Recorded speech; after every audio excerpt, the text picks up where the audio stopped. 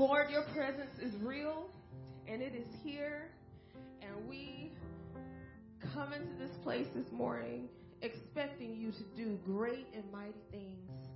We love you, and we praise you, we magnify you, and we trust you today, Lord, to speak to us through the power of your Spirit. In Jesus' name, amen. Please stand if you would, and if you are able for our call to worship. It comes from Psalm 22, verses 3 and 4, and verses 22 and 23. Please join with me where it notes people. Yet you are holy, enthroned on the praises of Israel. In you our fathers they trusted, and you delivered them. I will tell of your name to my brothers. In the midst of the congregation, I will praise you. You who fear the Lord, praise him. All you offspring of Jacob, glorify him and stand in awe of him. All you offspring of Israel, you who fear the Lord, praise him.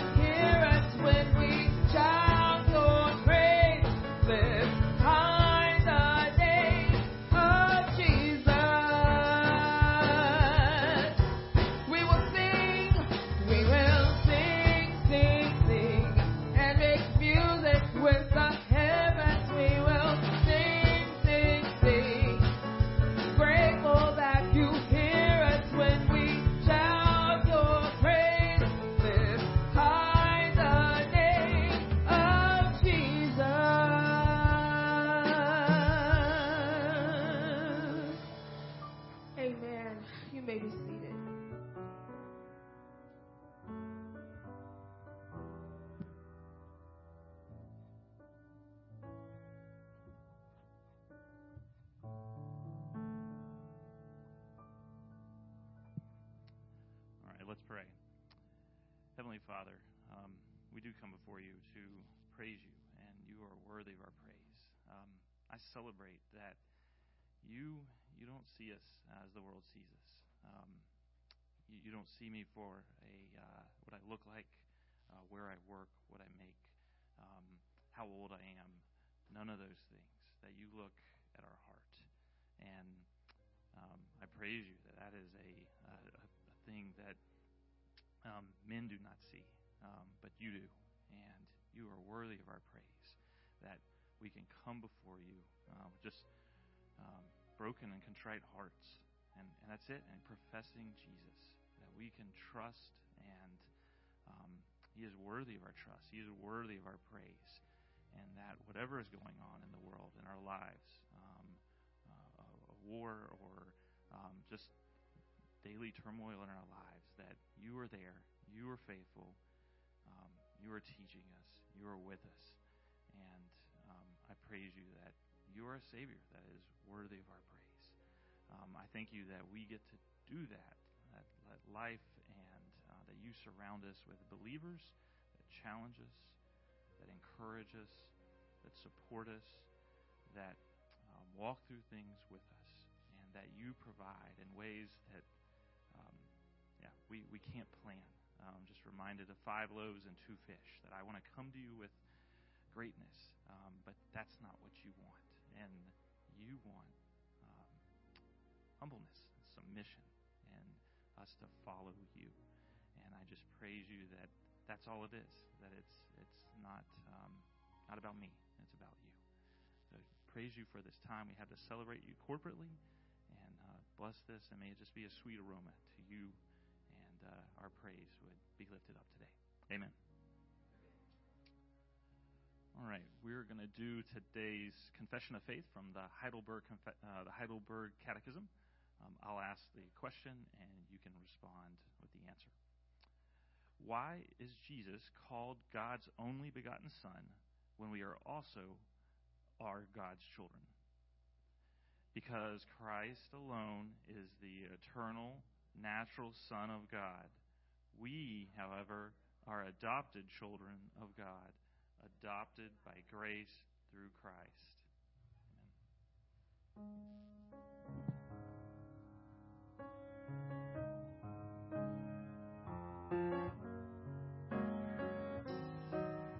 Will you please stand with me?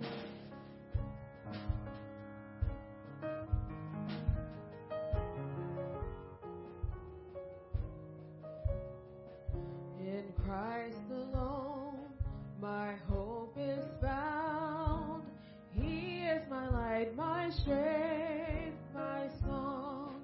This cornerstone, this solid ground, firm through the fiercest drought and storm. What heights of love, what depths of peace, when fears are stilled, when striving cease. My comforter, my all in all, here in the love of Christ I stand.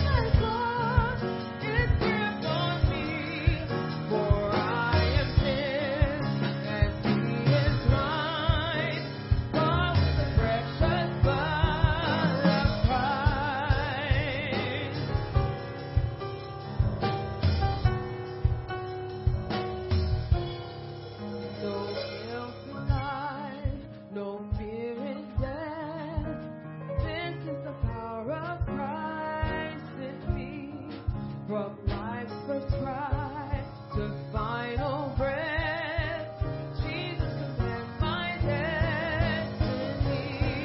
No power of hell, no scheme of man can ever pluck me from His hand till He returns and calls me home.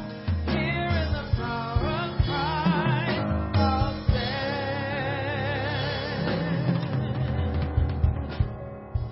Amen. Please remain standing for the reading of God's Word.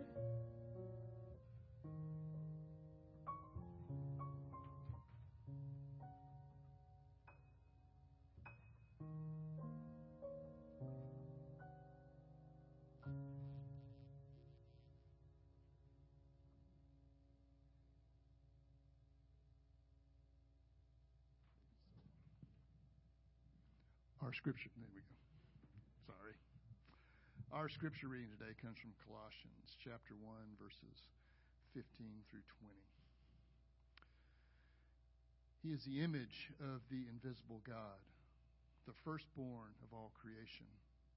For by Him all things were created, both in heavens and on earth, visible and invisible, whether thrones or dominions or rulers or authorities. All things have been created through Him and for Him. He is before all things, and in Him all things hold together. He is also the head of the body, the church, and He is the beginning, the firstborn from the dead, so that He Himself will come to have first place in everything. For it was the Father's good pleasure for all the fullness to dwell in Him, and through Him to reconcile all things to Himself, having made peace through the blood of His cross. Through Him, I say, whether things on earth or things in heaven. This is the word of the Lord. You can be seated.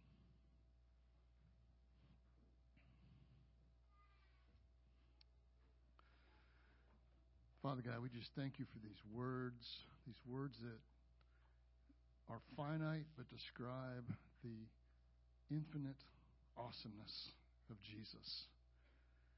How great He is, how wide and how high is His majesty, how glorious He is in all things, before all things, in all things, above all things. Jesus, You're just amazing, and yet You come to this earth through Your blood of the cross to reconcile us all to You, all things to You. Father, we come here to pray a prayer of supplication, to pray for those here who are in need, people who are in desperate financial situations. Father, I pray for your blessing to fall on them, and for whatever the situation is, that You would meet their needs. I know we have people with emotional needs here, physical needs. I pray for healing for them. Father, I pray for us as a church that You will continue to draw us closer to each other and closer to You through the blood of the cross. Help us, Father. We need You in every aspect of our lives, in every aspect of this church. We need You to be there at the center of all things. These things we pray in the name of Jesus. Amen.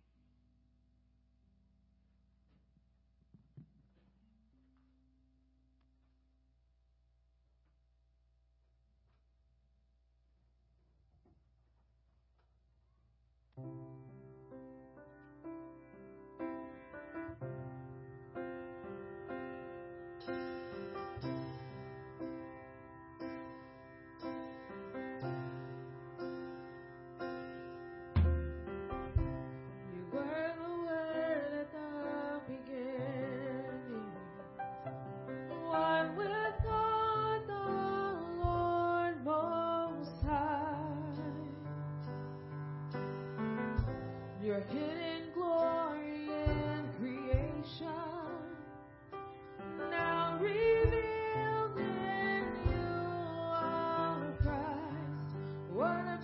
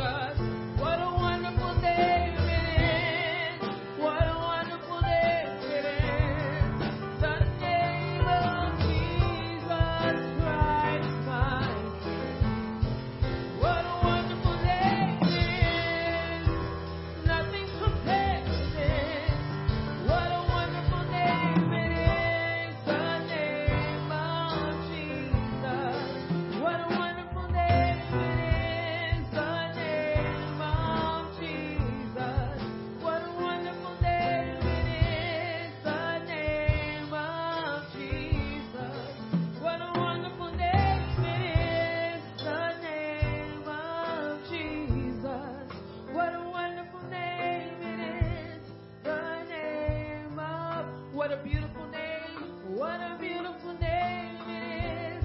The name of. What a beautiful name. What a beautiful name it is. The name of. What a powerful name. What a powerful name it is. The name of Jesus. What a powerful name it is. The name of.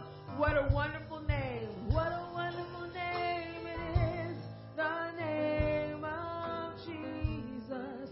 What a wonderful name it is. The name of Jesus.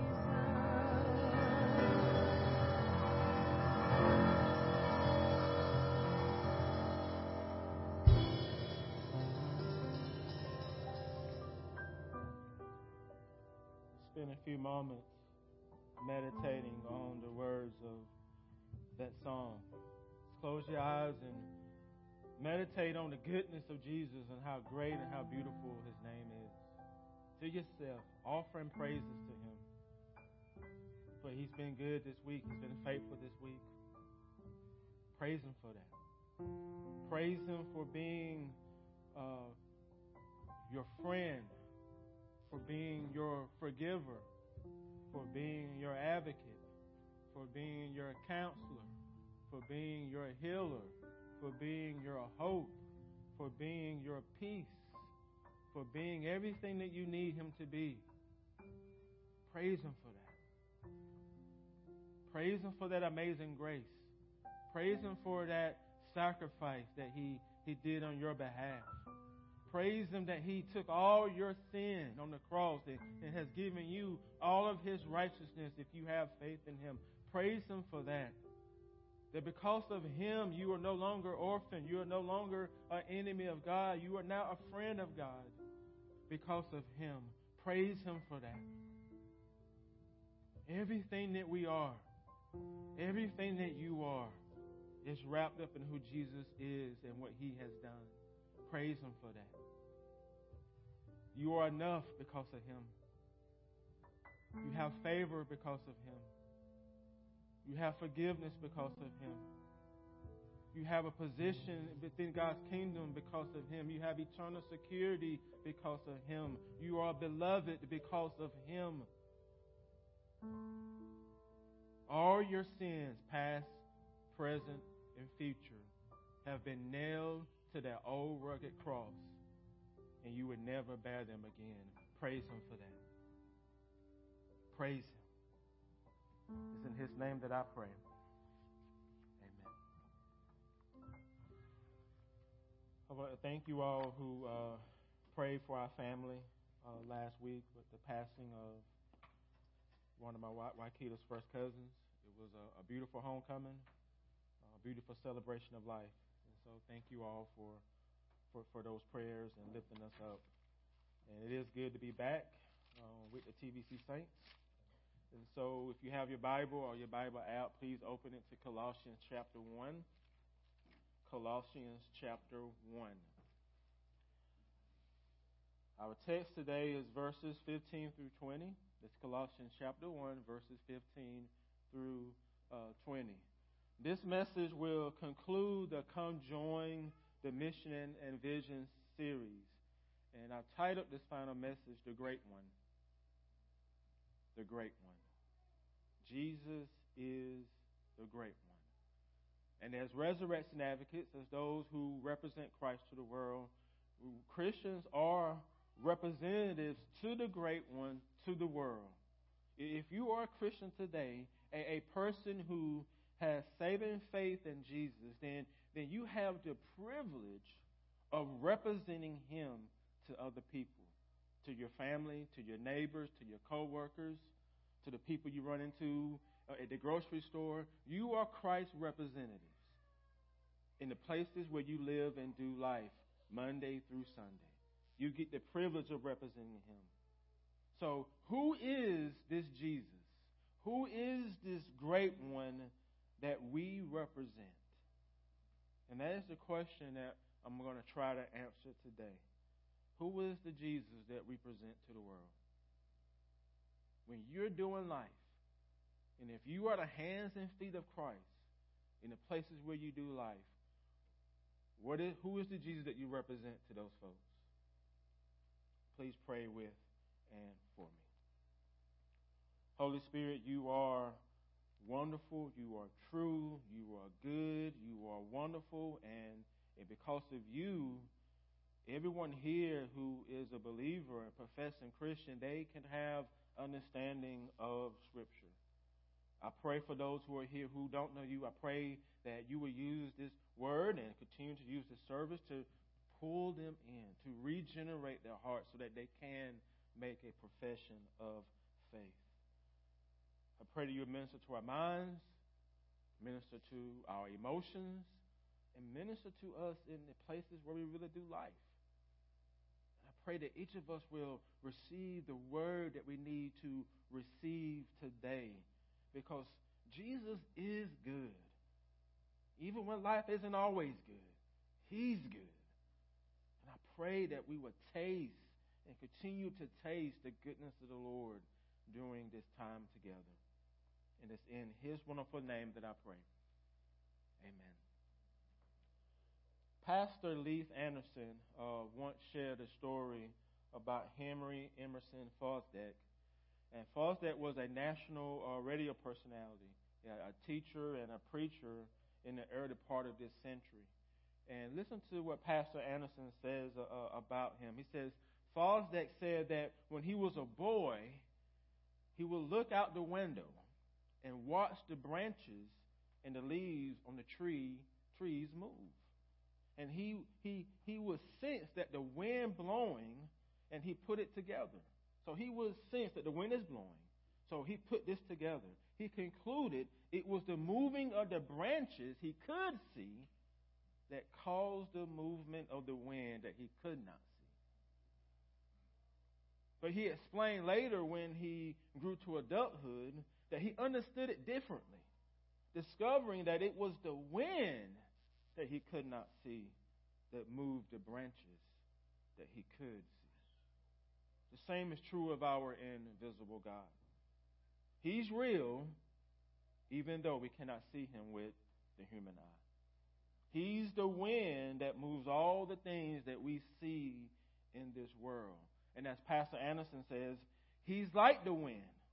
The wind blows where it pleases and chooses. The wind that makes things happen. The same is true for our invisible God. Our invisible God, He makes things happen to reveal Himself to us. Okay? No one can ever be on a journey to discover God.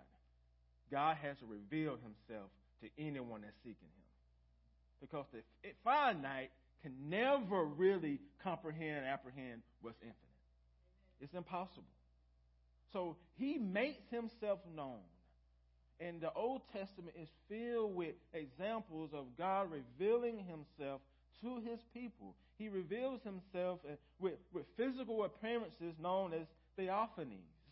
This is Him revealing Himself in ways that is tangible to the human senses. Because if He didn't do that, then we would never know, right? He takes on various forms, like the angel of the Lord, the burning bush with Moses, the cloud of smoke and the pillar of cloud, or the Spirit of the Lord. And He also appears to people in the Old Testament through visions and dreams, like the vision of in Ezekiel 1, verses 4 through 28. You see, the prophet Ezekiel, he receives a vision of the glory of the Lord. It's a wonderful picture of God's glory. It's painted for us. And after receiving this vision, the prophet says, such was the likeness of the glory of the Lord. Such was the likeness of the glory of the Lord. That's important. Why? Why do you think that phrase is important? Such was the appearance of the likeness of the glory of the Lord. Why is that important? You see, God's true essence is never seen in any of the Old Testament appearances.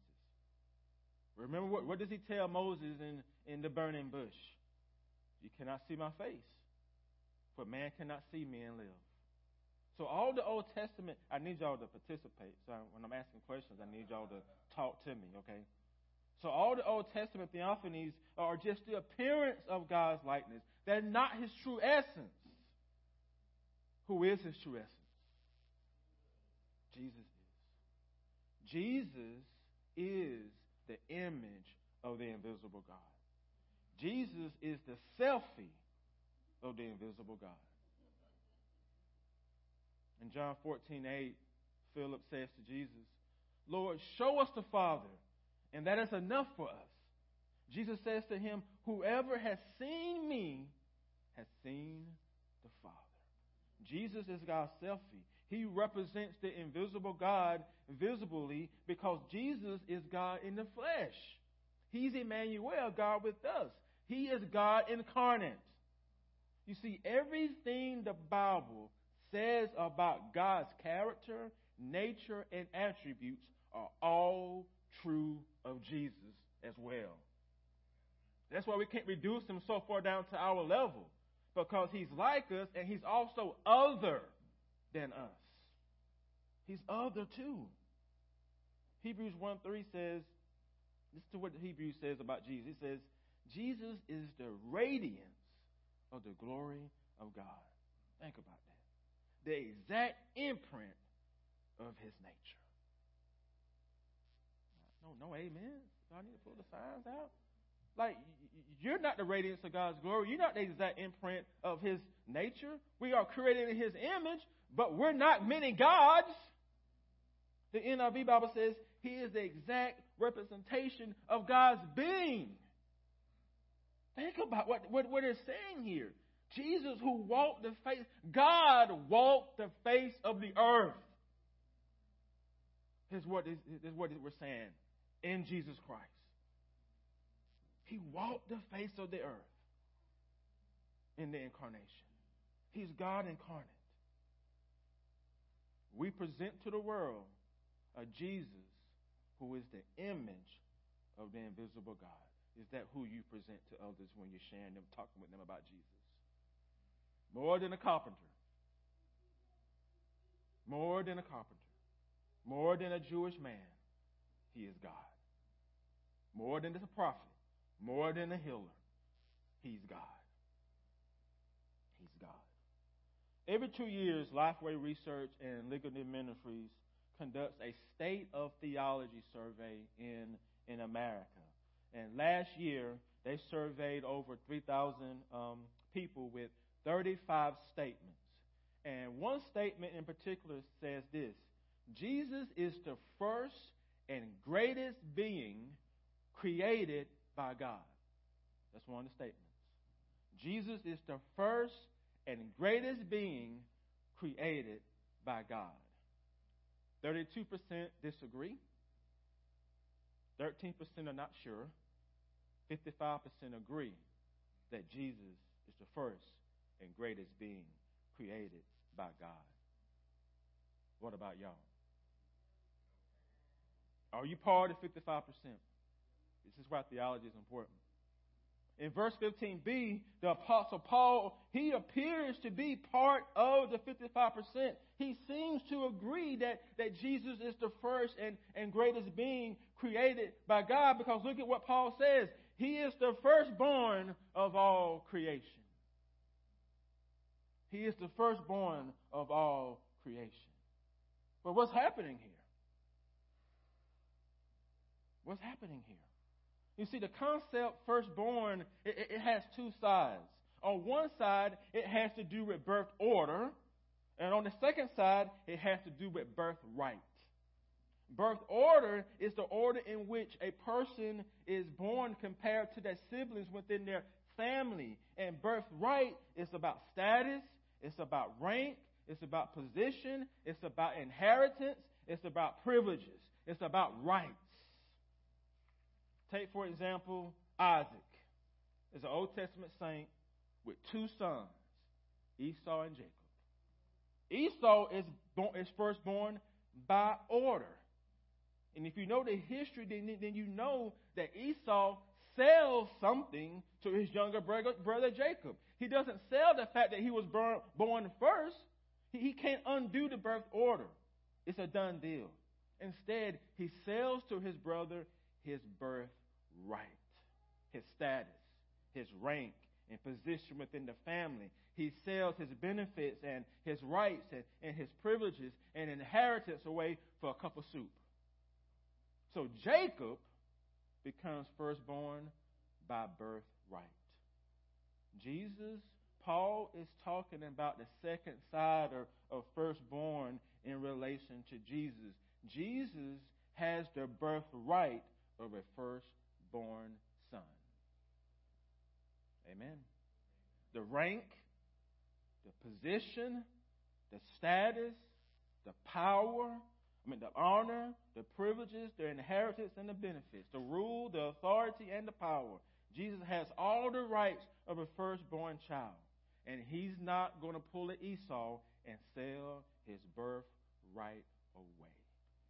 Can't do it, won't do it. Jesus isn't the first and greatest being created by God.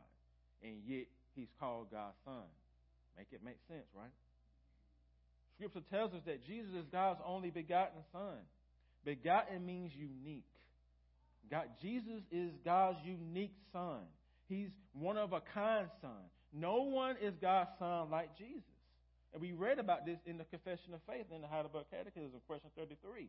Why is Jesus called God's only begotten son? Because Christ alone is the eternal, natural Son of God. Christ is.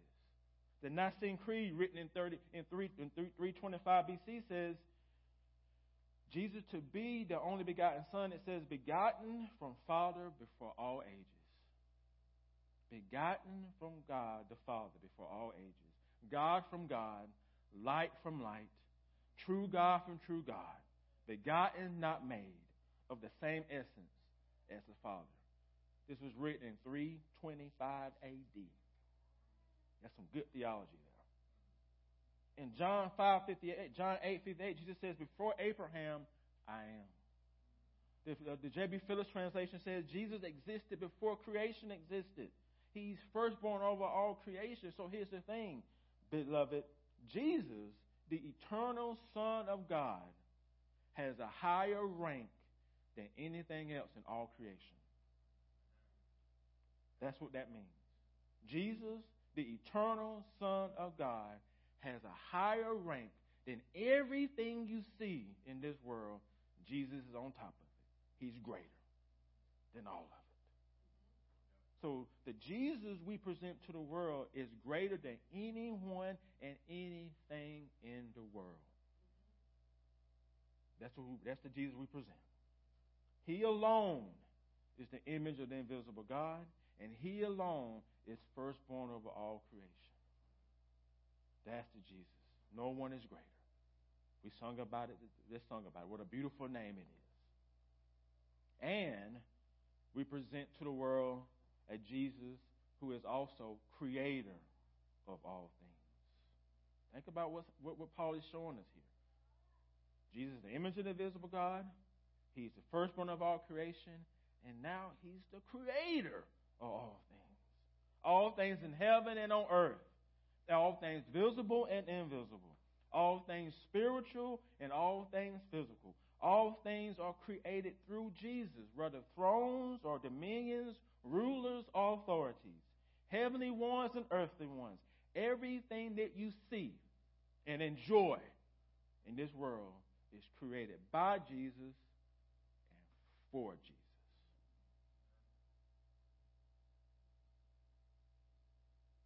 What do you think that means? By him and for him.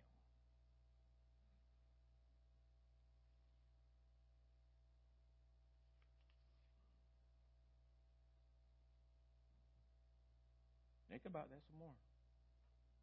So sometimes we think, well, didn't he create it for us? We're called to exercise dominion, yes, but we're part of the creation. No, through him, and for him. Everything that you see. The gravity that holds you down belongs to Jesus, not us, not our country, him. The air you breathe is his. The water you drink is his. The ocean you swim in belongs to Jesus. The rain that waters your grass and crops is his. In fact, you yourself belongs to Jesus. Your time, your talent, and your treasure are all his. No more amen statements, huh? It's all his.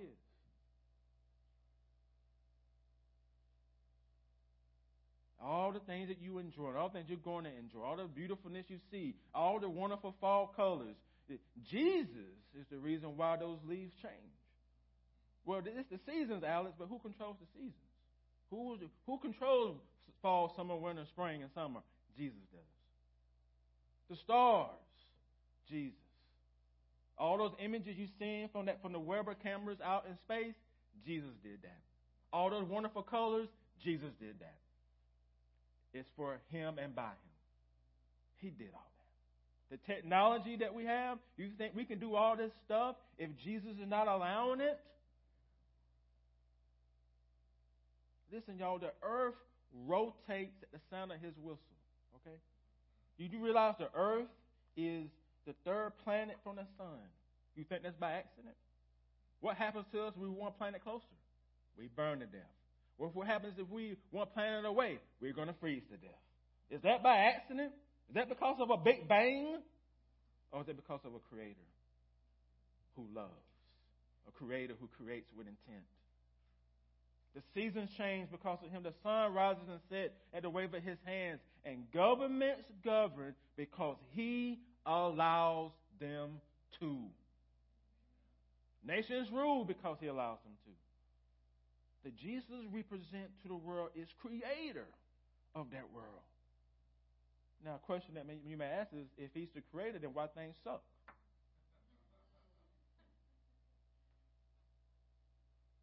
Because of the fall. Because of Genesis 3. But he's not just a creator. We also present to the world a Jesus who is also sustainer. Even in the midst of a fallen, broken world, Jesus is still in full control. Working out his will, advancing his kingdom, making all things new.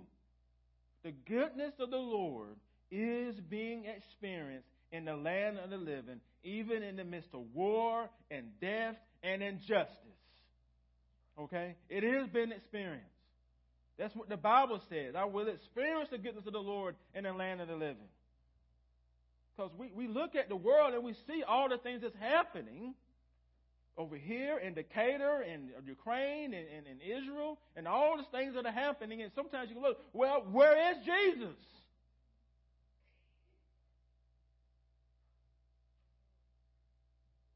He's still sustaining it.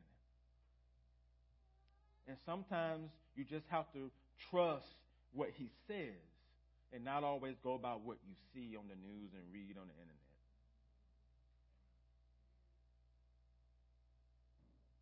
He is doing it. For he is before all things, and in Jesus all things hold together. But do we believe that? He is the sustainer of everything that he has created in this world. And this is especially true for one particular aspect of his creation. And what do y'all think that is? Who said that? The church. Jesus is the creator and sustainer of the church. Not the pastor, not the elders, not the deacons, not the bishop, not the apostles. No, it's Jesus. So we present him to the world as head of the church. As head of the church. The Greek term translated head can mean source, or it can mean authority over. Context always determines how that term is being used in the Bible. Context, context, context. And the context of in our passage calls for both definitions are being used here. Source and authority are integrated in verse 18a. Jesus is both the source and the authority when it comes to the church. The founder, the builder, the organizer, the cornerstone, the head.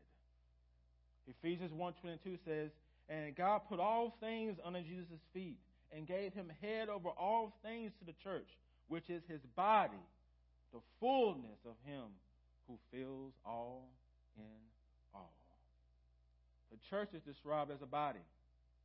Colossians 1:18a in the Message Bible says, when it comes to the church, Jesus organizes it and holds it together like a head does a body.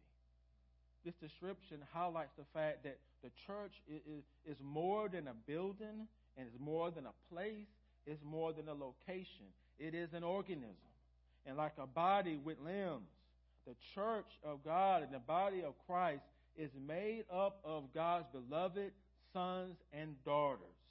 These are the people who have confessed Jesus as their Lord and Savior and repented of their sins. These are the people who now surrender their whole life to Him, accepted and surrendered to Him as both Lord and Savior. So we present to the world a Jesus who is the head of His church. Is that the Jesus we present?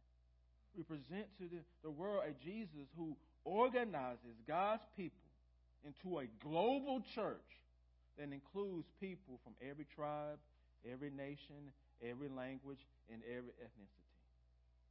It's a global church, not just a Western church or an American church. It's a global church. We got a whole bunch of brothers and sisters around the world that don't live in the United States. And Jesus has brought all of them, integrated all of them into this global universal church He calls His body. This is the Jesus we present to the world. This is the Jesus you present to your neighbor.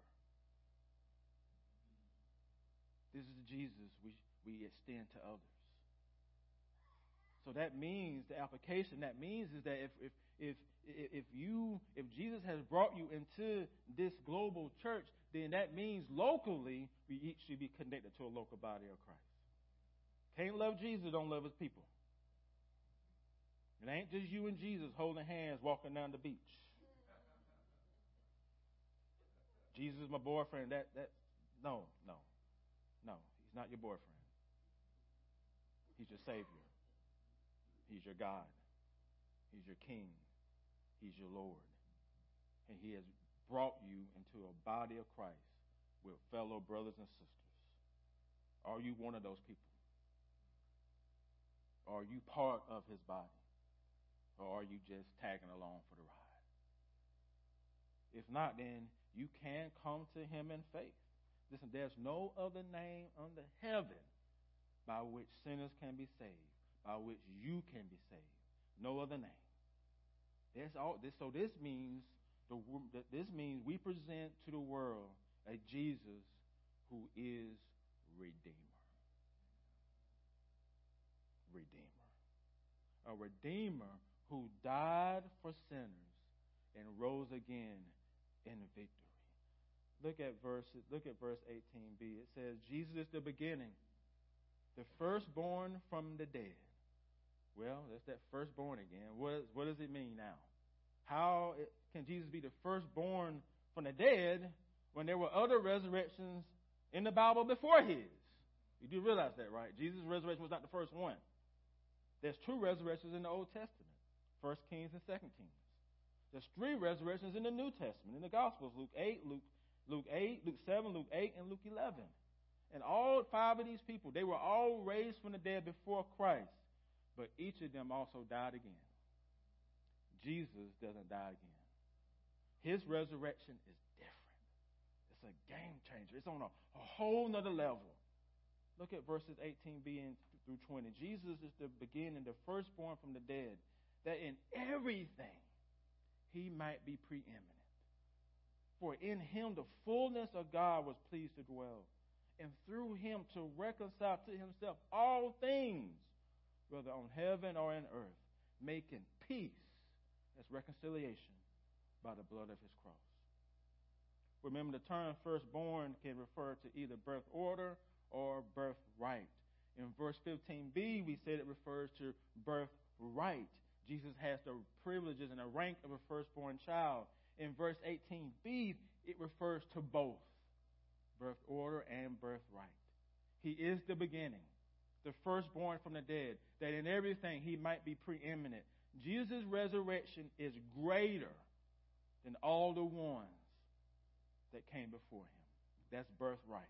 Why? Because his resurrection had power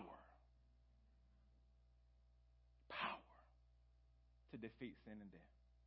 Lazarus died and rose again, but you know what Lazarus' resurrection didn't do? It didn't defeat sin and death. Romans 5:25 says, Jesus was delivered up for our trespasses, but he was raised for our justification. So his resurrection is greater. Because if he did not rise from the grave, then we're all idiots. And what we're doing, we're nothing but a cult. If he did not raise from the dead. And we've been sold a bill of goods. Pity, it would be that pity us all. I went to seminary for nothing. And you come here for nothing if Christ is still in the grave. He had to raise again. He defeated sin and death. His resurrection is also, in terms of birth order, it has all the rights and everything too, the privileges and stuff. Acts 26:23 says, Jesus is the first to raise from the dead. Revelation 1:5 calls him the firstborn of the dead. 1 Corinthians 15:20 says, Jesus has been raised from the dead, the first fruit of those who have fallen asleep. Jesus' resurrection is the beginning of the new order of things. It accomplished something, and it's still accomplishing something. And please know, what his resurrection did, it was more than just individual salvation. It accomplished more than just so you can go to die and go to heaven. In Revelation 21:5, it says, he who sits on the throne says, behold, I'm making all things new. All things. Jesus' resurrection is the beginning of him making all things new. It's the beginning of the redemption of all things. It's the beginning of the new creation. It's moving towards the new heavens and the new earth. He's restoring creation back to its rightful place. Genesis 1 and 2. That's what he's doing. We're going back to Genesis 1 and 2. Cosmic redemption. Dr. Anthony Bradley, one of my favorite theologians, he says, we do know that God's ultimate work of redemption in Christ includes people, places, and things. God wants his people to care about the destinies of people and every aspect of creation. No one, no group of people should care about every aspect of creation like us. Because we look out here and say, that belongs to my Father. Those people who are dying, those are my Father's creation. And I grieve their death. I don't care who's right and wrong in war. War is messy. But as Christians, we should care about every person's life. We should care about every aspect of creation. Because it belongs to our Father.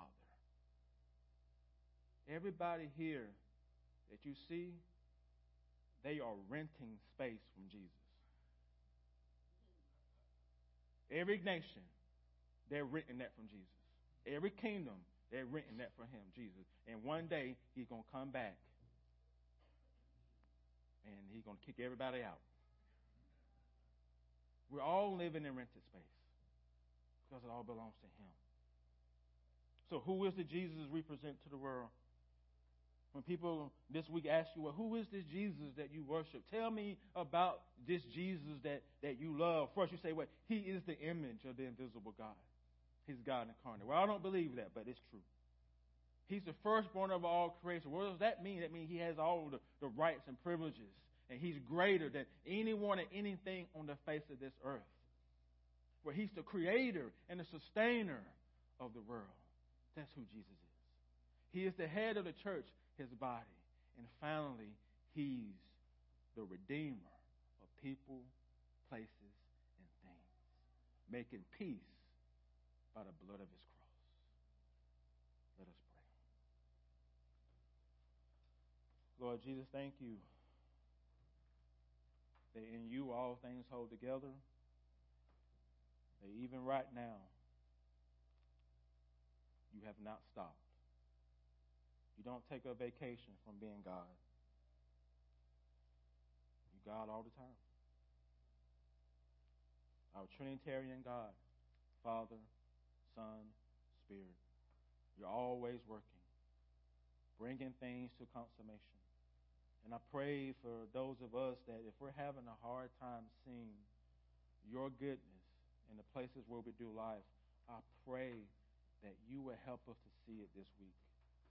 That You will help us to see the ways in which You are good to us as a body, as families, and as individuals.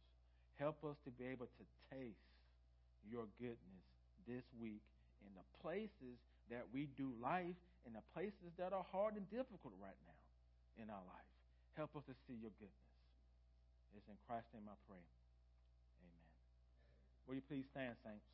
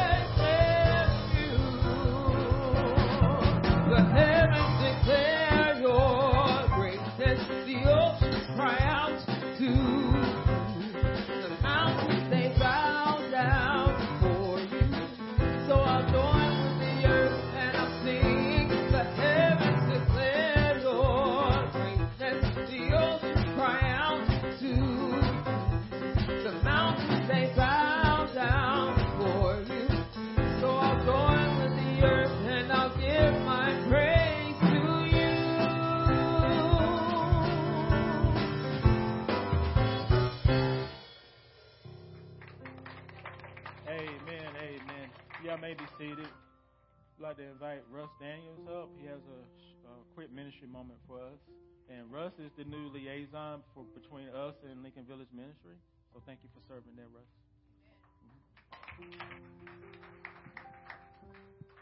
All right. So we have a Lincoln Village Workday coming up on November 18th from 8 a.m. to 11 a.m. Just a couple notes. If you do plan to come, to wear closed-toed shoes, bring water, and wear work clothes that you don't mind getting dirty. And you'll meet in the Lincoln Academy parking lot, and you'll be assigned a task when you arrive. And so that can be anything that they need that day. So just come prepared for whatever they need you to do. So that will be November 18th from 8 a.m. to 11 a.m. Thanks.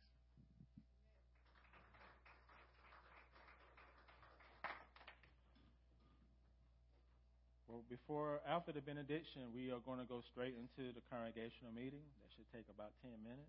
And then after that, we'll head into SEC. The adults will meet here in the sanctuary for evangelism training, and the youth will meet downstairs, and the kiddos will be in the annex. And also remember the trunk or treat tonight, so 3 to 5, and bring a friend, invite your neighbors to come to that as well. So please stand for God's benediction. Now may the Lord of peace himself give you peace at all times and in every way. The Lord be with you all, and all God's people said, amen. So please come closer if you